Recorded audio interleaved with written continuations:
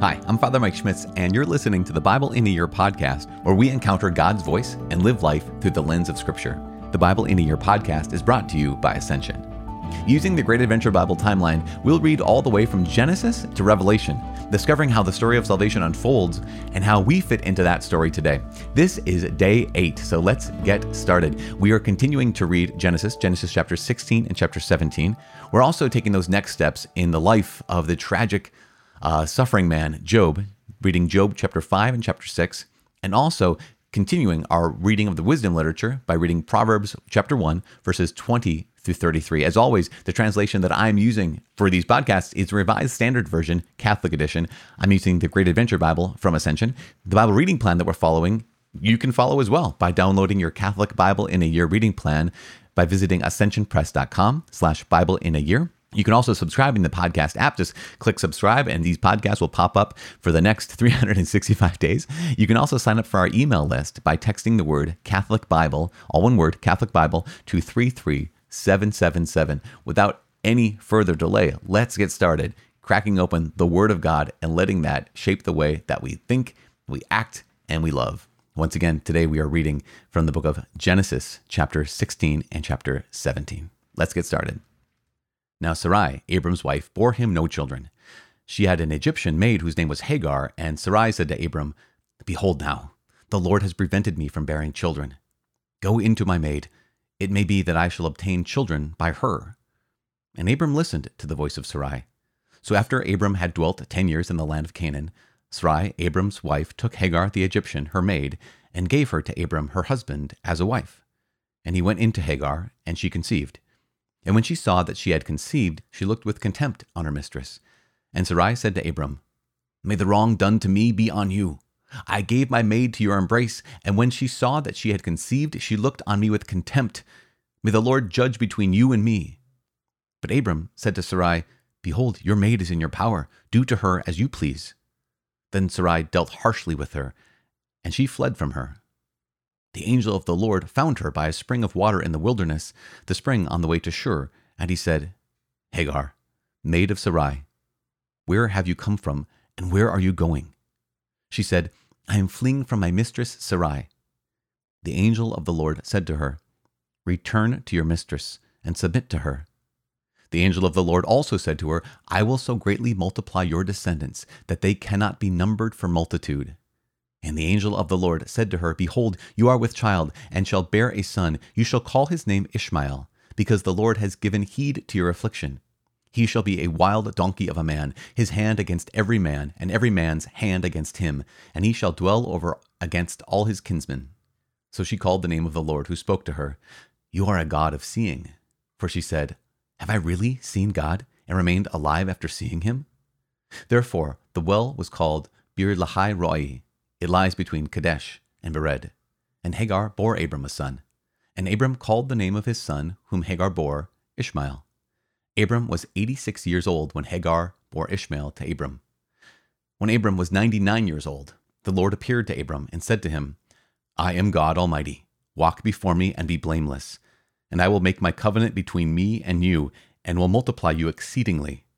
Then Abram fell on his face, and God said to him, "Behold, my covenant is with you. You shall be the father of a multitude of nations.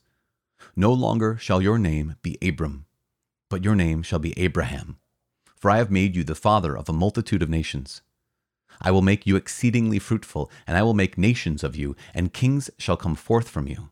And I will establish my covenant between me and you and your descendants after you throughout their generations for an everlasting covenant, to be God to you and to your descendants after you. And I will give to you and to your descendants after you the land of your sojournings, all the land of Canaan, for an everlasting possession, and I will be their God." And God said to Abraham, "As for you, you shall keep my covenant, you and your descendants after you throughout their generations. This is my covenant, which you shall keep between me and you and your descendants after you. Every male among you shall be circumcised. You shall be circumcised in the flesh of your foreskins, and it shall be a sign of the covenant between me and you. He that is 8 days old among you shall be circumcised, every male throughout your generations, whether born in your house or bought with your money from any foreigner who is not of your offspring. Both he that is born in your house and he that is bought with your money shall be circumcised. So shall my covenant be in your flesh, an everlasting covenant. Any uncircumcised male who is not circumcised in the flesh of his foreskin shall be cut off from his people. He has broken my covenant. And God said to Abraham, As for Sarai your wife, you shall not call her name Sarai, but Sarah shall be her name.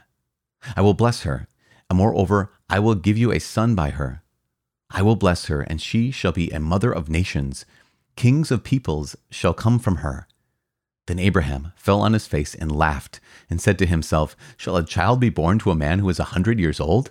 Shall Sarah, who is 90 years old, bear a child? And Abraham said to God, Oh, that Ishmael might live in your sight. God said, No, but Sarah, your wife, shall bear you a son, and you shall call his name Isaac. I will establish my covenant with him as an everlasting covenant for his descendants after him. As for Ishmael, I have heard you. Behold, I will bless him, and make him fruitful, and multiply him exceedingly. He shall be the father of 12 princes, and I will make him a great nation. But I will establish my covenant with Isaac, whom Sarah shall bear to you at this season next year. When he had finished talking with him, God went up from Abraham.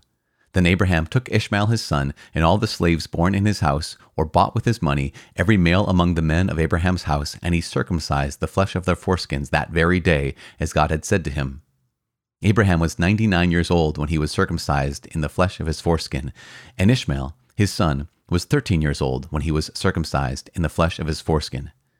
That very day, Abraham and his son Ishmael were circumcised, and all the men of his house, those born in the house, and those bought with money from a foreigner, were circumcised with him. Job chapter 5 and chapter 6. The words of Eliphaz. Call now, is there anyone who will answer you? To which of the holy ones will you turn? Surely vexation kills the fool and jealousy slays the simple. I have seen the fool taking root.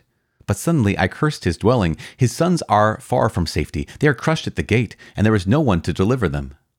His harvest the hungry eat, and he takes it even out of thorns, and the thirsty pant after his wealth.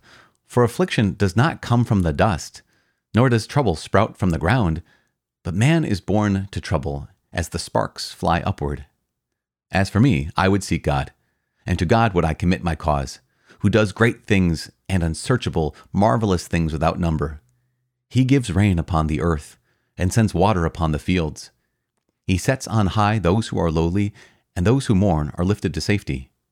He frustrates the devices of the crafty, so that their hands achieve no success. He takes the wise in their own craftiness, and the schemes of the wily are brought to a quick end. They meet with darkness in the daytime, and grope at noonday as in the night.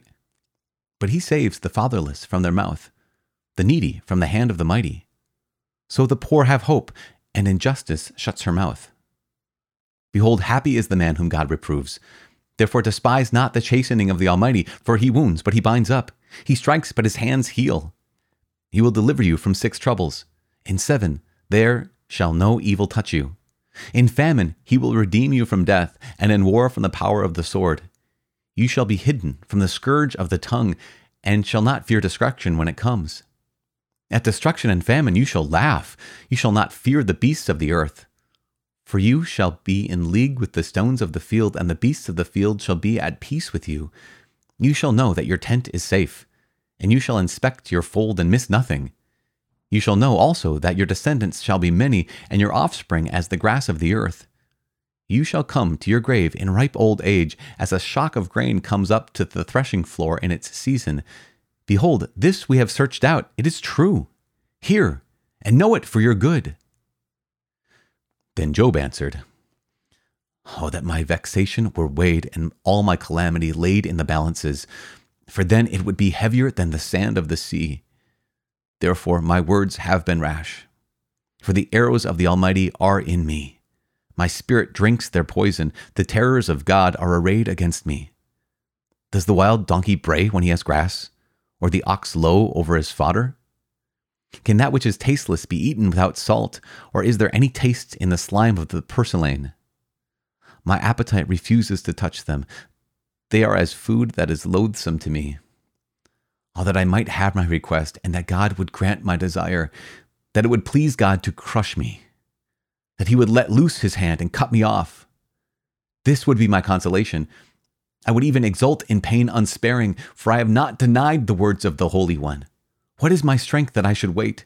And what is my end that I should be patient? Is my strength the strength of stones? Or is my flesh bronze?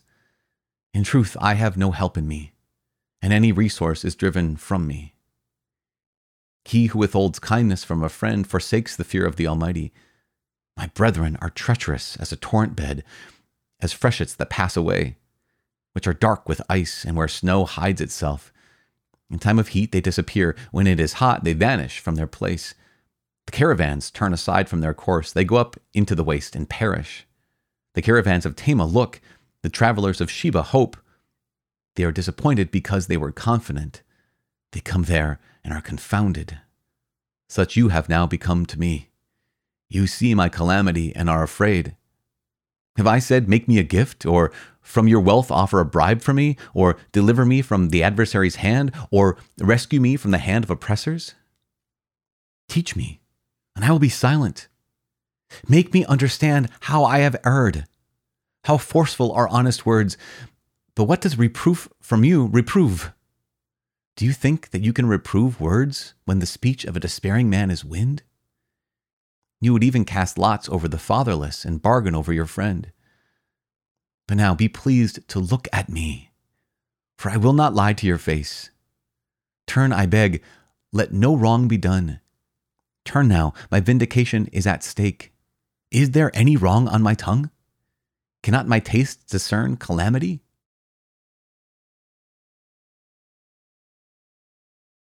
The book of Proverbs, chapter 1, verses 20 through 33. Wisdom cries aloud in the street. In the markets she raises her voice. At the top of the walls she cries out. At the entrance of the gates she speaks. How long, O simple ones, will you love being simple? How long will scoffers delight in their scoffing and fools hate knowledge?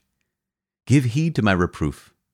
Behold, I will pour out my thoughts to you. I will make my words known to you.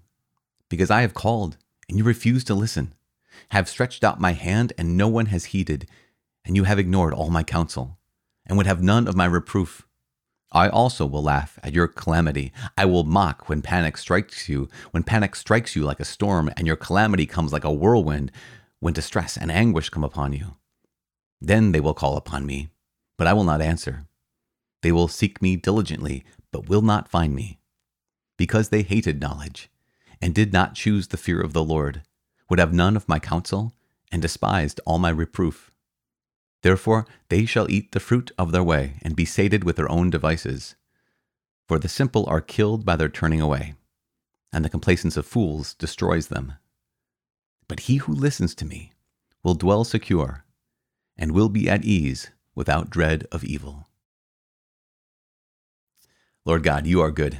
And we know that you love us. We know that we can trust you. We know that you reveal your heart to us in your word. And we thank you for revealing your heart to us. Thank you for your word. We ask that you please, in the midst of confusion, Lord, we ask that you give us your truth. In the midst of suffering, we sometimes don't want answers as much as we want you, Lord God. And so please just give us yourself. Give us your peace. And to all those who are suffering in this moment, and also all those who are suffering as they hear these words, your words proclaimed, Lord God, I ask that you please give them a confidence in you, give them a trust in you, give them a faith in you, that above all things, you are faithful. Your love is unstoppable, and your love is sufficient. You are good, and we praise you. In Jesus' name, amen. In the name of the Father, Son, Holy Spirit, amen. Wow. Gosh, so here we have the couple of different stories, right? We're following Abram, now Abraham, and Sarai, now Sarah, which is going to be way much more fun to say from now on, because I always think of Abraham, not just Abram, but yet, and Sarah, not just Sarai, because there's a difference, there's a change, right? There is a change between Abram and Abraham and Sarai and Sarah, and that change makes up the bulk of their life. That here is Abram, who is walking in faith, and Sarai, who's walking in faith. But there is a change when they're brought into a relationship, when they're brought into covenant with the Lord God. And that sign of the covenant, obviously being circumcision. Why circumcision? And the answer is, I don't know. But what could it be? Well, In so many ways, what do we want to do with our lives? We want to control our lives. And in so many ways, what does God want to do with our lives? He wants to bless our lives. He wants to let himself be the Lord. That means he has dominion. And so here's an story of Sarai and Abram and Hagar trying to take control of the situation. That here is God who has promised that from Abram would be a vast dynasty. And he's 100 years old, so that's not happening anytime soon, right? So why not take Hagar? We see, though, that when we take measures into our own hands, nothing good comes of it. In the space of 5 verses, Sarai has the idea to hand over Hagar to her husband so she can be another wife to him. And like 5 verses later, she's yelling at him for doing what she told him to do. It causes problems.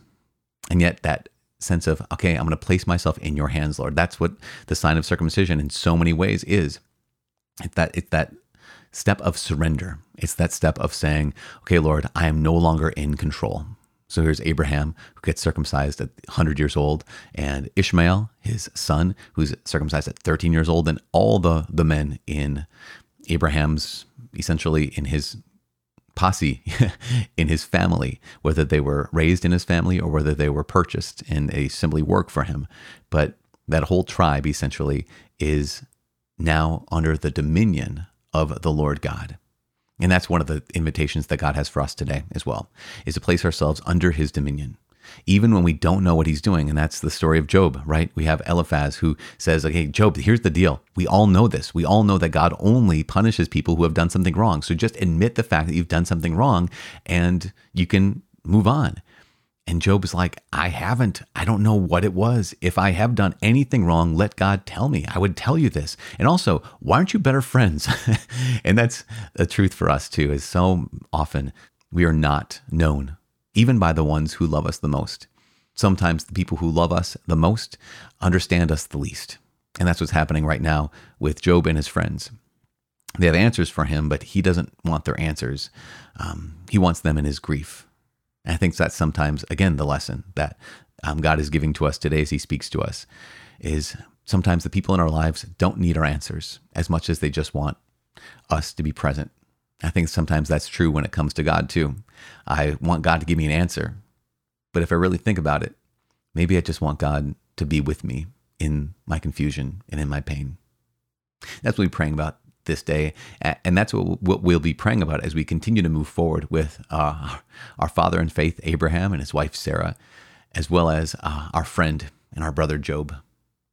We continue our prayer and we continue to pray with you. Also, please know that this is such a great opportunity to walk with you as we begin this year, and any time of day, any time of year, whenever you started listening to this Catholic Bible in a Year podcast. We're so grateful. So grateful. If you want to download your own Catholic Bible in a Year reading plan, you can visit ascensionpress.com/Bible in a Year.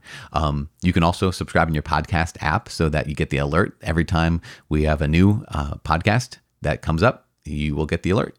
And you can also sign up for our email list by texting the word Catholic Bible, all one word, Catholic Bible, to 33777. Again, I'm using the Great Adventure Bible from Ascension. It's so helpful and so such a great resource because it has the notes and it has the story, that the narrative books, these 14 narrative books that we're following right now in the middle of Genesis, and also shows where those narrative books and the other books, like something like Job or Proverbs, also fits in. So if you want to check that out, you can as well.